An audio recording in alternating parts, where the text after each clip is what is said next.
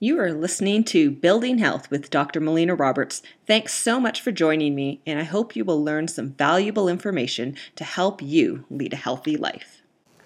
Welcome, I'm Dr. Melina Roberts, and I want to talk about something called acid reflux, also called GERD, which is gastroesophageal reflux disease, or heartburn, which is really that burning sensation that people will experience typically after eating, right in that mid-chest there.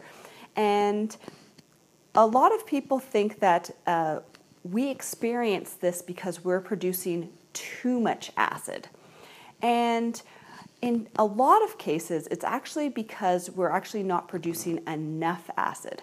So I want to explain that more so you get a better understanding of how this actually works. So we have an esophagus, which is where the food goes down, and your stomach. And between the esophagus and the stomach, there's a sphincter. And that sphincter opens and closes. So it opens when food is coming in to allow the food into the stomach, and then it closes to contain that food so that it doesn't go back up the esophagus.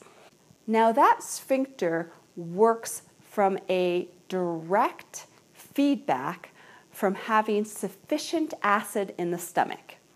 Now, if there is sufficient acid in the stomach, then that sphincter is really strong and it won't allow contents from the stomach to move back up the esophagus. But if there's not enough acid in the stomach, then that sphincter is actually weakened, and then it does allow contents to go up. So it's actually because in a lot of cases, it's because we're not producing enough acid in the stomach, and that's why you're experiencing that acid reflux, that heartburn, that GERD sensation in the esophagus. Now, why this happens is that we live in a really high-stress world where we tend to eat in a stressful state. And when we're eating in this stressful state, our bodies are more in this sympathetic dominant state. And the sympathetic dominant state is that state where your nervous system is more in that fight or flight state. It's when it's trying to actually run away from that tiger. And when your body is in that more sympathetic state, its priority is not to digest your food. Its priority is to try to get you away from that danger.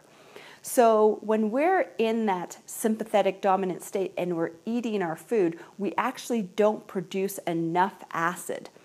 And this is typically when you're going to experience that acid reflux. Here are 5 tips that we can be doing to decrease our chances of getting acid reflux and also really be treating the underlying cause of acid reflux. And really the main thing is that we want to try to shift our body from that sympathetic dominant state while we're eating to a more parasympathetic dominant state while we're eating. So that parasympathetic dominant state is when our body is wanting to rest, digest, and repair. And so when we shift to that, then we allow our body to be able to properly digest our foods.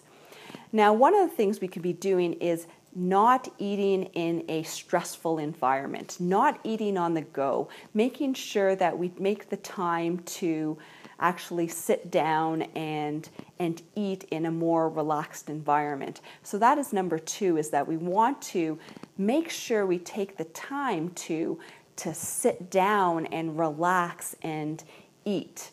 And number 3 is also shifting your body into that parasympathetic state, is actually taking the time to chew our foods and to take that time to focus on eating our food. We also call that mindful eating. But when we're in that mindful state of eating, of relaxing, of enjoying our foods, we actually shift our body into that parasympathetic state, which helps our body to actually naturally produce the acids it needs in order to break down the foods we're eating.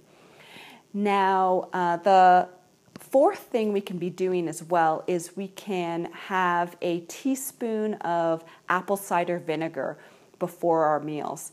And what that does is it really just primes our digestion. So it allows our digestion to start producing the mucus in order to get our foods to slide down that esophagus. We start to produce enzymes, and we start to produce the acid in our stomachs. So then our body is starting to get ready to be able to break down the foods we're eating. So that's what the apple cider vinegar is really effective at doing.